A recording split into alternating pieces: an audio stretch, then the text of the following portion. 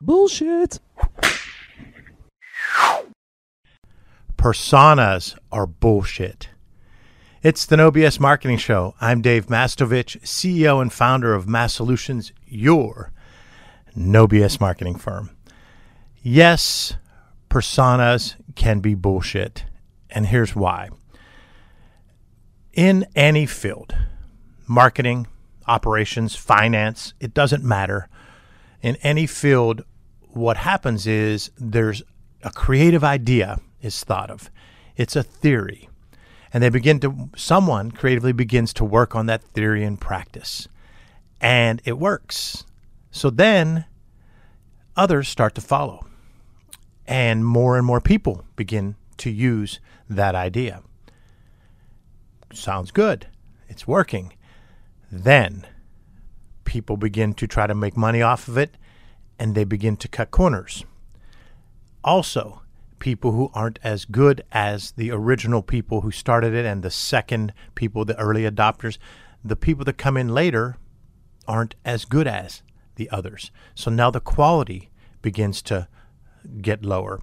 And this happens again and again and again. I can go back to my days in healthcare when I would do product development and come up with new ideas on how we were going to do things. And there was a follow the leader mentality. Hospital after hospital after hospital, health system after health system after health system would do this new service. It happens in every industry, and it happens in marketing. And that's what happened with personas. Probably 2012, 2013, you started seeing more and more people use this term personas. Persona, tomato.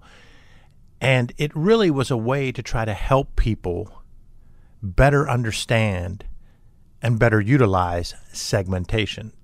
Segmentation is a major part of marketing. And it's the most misperceived and misunderstood part of marketing. Now imagine that marketing, as you've heard if you're a loyal No BSer, is the most misperceived and misunderstood of the major business disciplines: marketing, finance, sales, IT, human capital, legal, operations.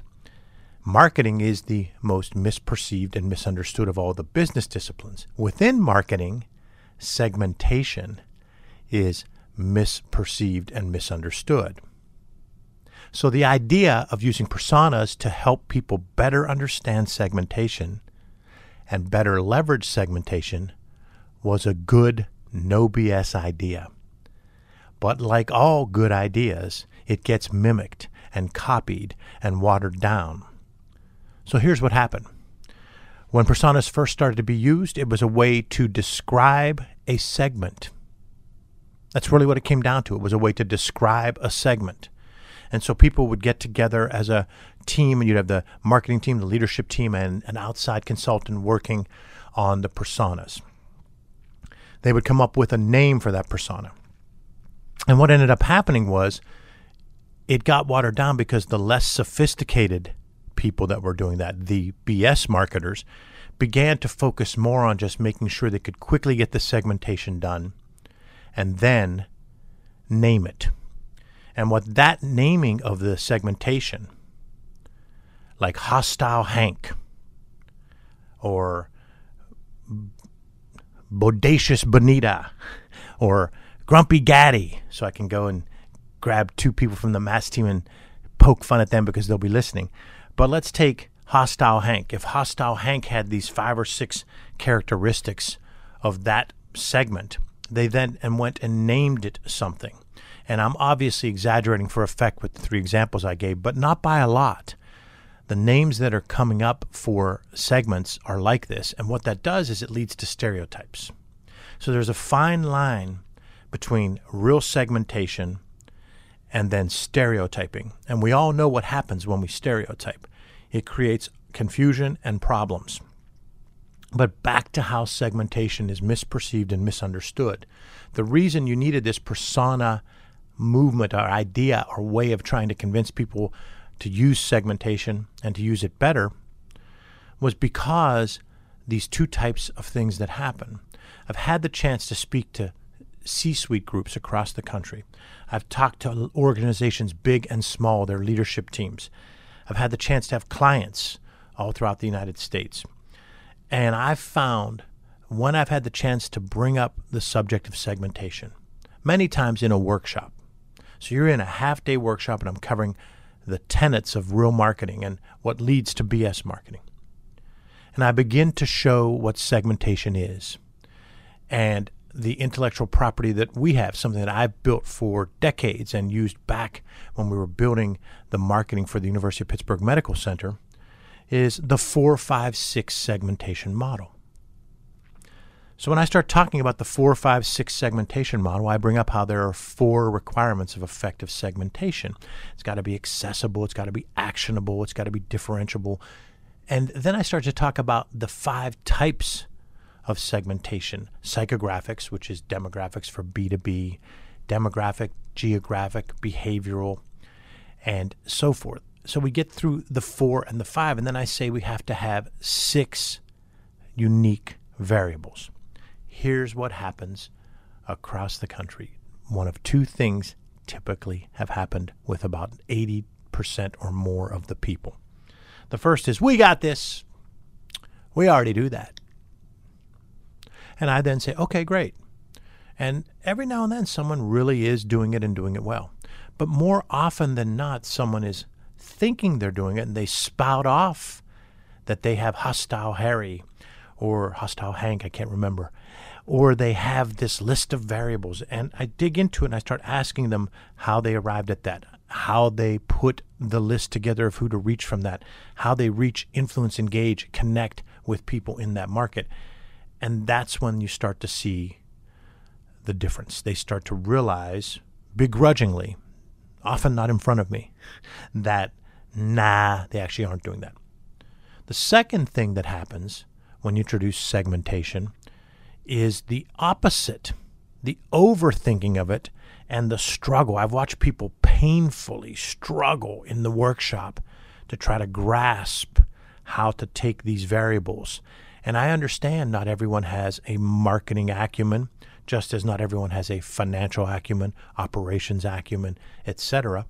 So I know that some of the people are going to struggle, but a lot of times it's simply from overthinking. So this misperception of segmentation and misunderstanding of segmentation has these 2 parts. So I get that personas years ago helped to try to alleviate that stress, to make it simpler. But the problem, what makes most personas bullshit, is that it's been simplified, or to use the term, dumbed down so much that we're throwing out these names that all they do is create a couple of problems in the organization. If it's a stereotypical one and people want to say that that person, they look at that name of that person and they always put a descriptor in front of a name. And so there's a descriptor in front of the name, like, beer drinking Bubba or whatever. And what you're doing is you're simplifying and dumbing that down, and you're then making that person think mainly of 1, maybe 2 of the 4 or 5, or hopefully 6 variables that you have for that segment. And then you have a portion of the workplace, a portion of the team, employees, leaders, etc., then misconstrue that and think that that is just this piece, this sliver is what that segment really is. The second thing that happens is you get people who sort of disregard it. They now think it's so hackneyed that they just maybe make fun of it or just kind of roll their eyes. So the goal was to get people to better understand segmentation. It was to get people to feel like they could leverage segmentation. And it started out okay. But what ended up happening with personas now is that a lot of times people within the organization misread that as a stereotypical and fixate on the name that was made or the picture and the image that was designed around hostile Hank. And they then think of that too much on 1 or 2 of those variables, and they aren't really getting the essence of segmentation. There's no need to force that name when often it doesn't bring value and actually can cloud the issue. What you can do is use this same theory of getting people together to talk about segmentation, but bring your own data first. Your own data is gold. You already can look at your own information and get the top 3, maybe even 4 variables. That takes some doing, but it can be done with your own information. So you come to the table with a plan. And the plan is we have these 3 major target markets. We've looked at the business we're getting from them and what we think we should be getting from them. We have 3, maybe 4 variables that we think are somewhat accurate. Then begin to work through that, flesh that out, challenge each other, and begin to use other types of variables, those 5 types that I mentioned, and begin to craft and make sure that they meet those 4 requirements, and get to that 4th variable and be a solid 4th variable, and get to that 5th variable and be an accurate, usable 5th variable, and maybe even stretch goal, get to that 6th variable. That's the aspirational place you want to be. And then at that point, to explain it and convey it to others in the team and beyond the leadership team and beyond the marketing team, to explain it to employees and to explain it to everybody, just talk about it in terms of the variables. We have a client where we're able to come back and say, we know that you want to reach community colleges and junior colleges and that have an allied health program, that are in a certain geographic area, and that offer certain parts and programs under that allied health program, that we can get the name of a chairperson or a faculty member, and that they have been adding programs under their allied health program. So what we're trying to do is, all those aren't easy, but as we talk about that, some of them are pretty straightforward. Community colleges and junior colleges in a geographic region, those 2 variables are rock solid. They have to have an allied health program. That's a 3rd rock solid one. We want to get the chairperson, a dean, or a faculty member that's teaching there. That's the 4th solid one. Then the 5th one we're saying is that we want to see what type of programs they have under there. Do they have a medical assistant program, an LPN program? And then the 6th one is that challenge, that stretch one, where we want to try to do some research to see how progressive they might be, how often they've changed programs, how open they are to online learning within the allied health program, how much of a hybrid program they do. These are all psychographic and behavioral ones that you dig deeper in. Now, none of that came easily, and none of that is something that happened overnight, and none of that was free, and none of that was done completely in-house. But it was a team. And what you can do with that is then talk about that persona, talk about that segment in detail. And what I just described to you can make sense and should make sense to all of your team. And it doesn't have to be that you call it Allied Health Helen. And her name is Allied Health Helen, and she looks and talks like this, and she's got this or that, because you're reducing the power of that segment with the people you're talking to about it. You can come back to them and say, and I'm making this up, there's 1,543 names that we have, but we're going to take a step further, and we're going to scrub that, and we're going to call, and we're going to email, and we're going to build ways to track and see if that's accurate and see how good that is. And all of a sudden we come back and say, we've narrowed it down. It's actually 1,187 people that we want to reach, and they fit these variables. And we're going to reach them, and you describe that, and you can talk about that to the sales team. You can talk about that to the marketing team. Your operations team should understand that. Your finance team should appreciate that, because you're now putting a lot of substance behind who you're trying to reach, influence, engage, and connect with. And now you can build the marketing tactics and track what works and what doesn't. That's a heck of a lot better than saying we're looking for Allied Health Helen and have a big image of Allied Health Helen, and there's a picture and people look at that and they start to talk about Allied Health Helen in meetings. That's not really the goal. So personas started out as a great idea and concept in theory. It worked for a while in practice, but like most things, follow the leader kicked in.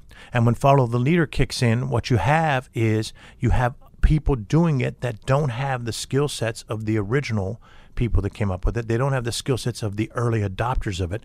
They're often cutting corners to make money. They've really dumbed it down.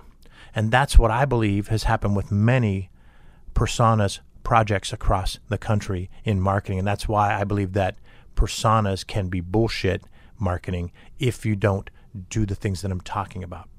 If you aren't making sure that their 4 requirements of segmentation are met, if you aren't using the 5 different types of variables, and if you aren't stretching to get to 6 variables, once you do that, explaining it to your team is much easier because it's clear that it's a thought-out process. It's clear that you've used a model. It's clear that you've met these requirements. It's clear that it makes sense who we're targeting and how we've narrowed down how we're going to reach, influence, engage, and connect with them.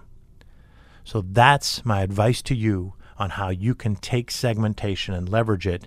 And you can use personas if you'd like, but follow this model and the way that you communicate to employees and team members so that personas aren't bullshit marketing. Thanks for listening to another episode of the No BS Marketing Show. Remember, ask yourself, what's the big idea? And build your story around the answer. It's all about bold solutions, no BS.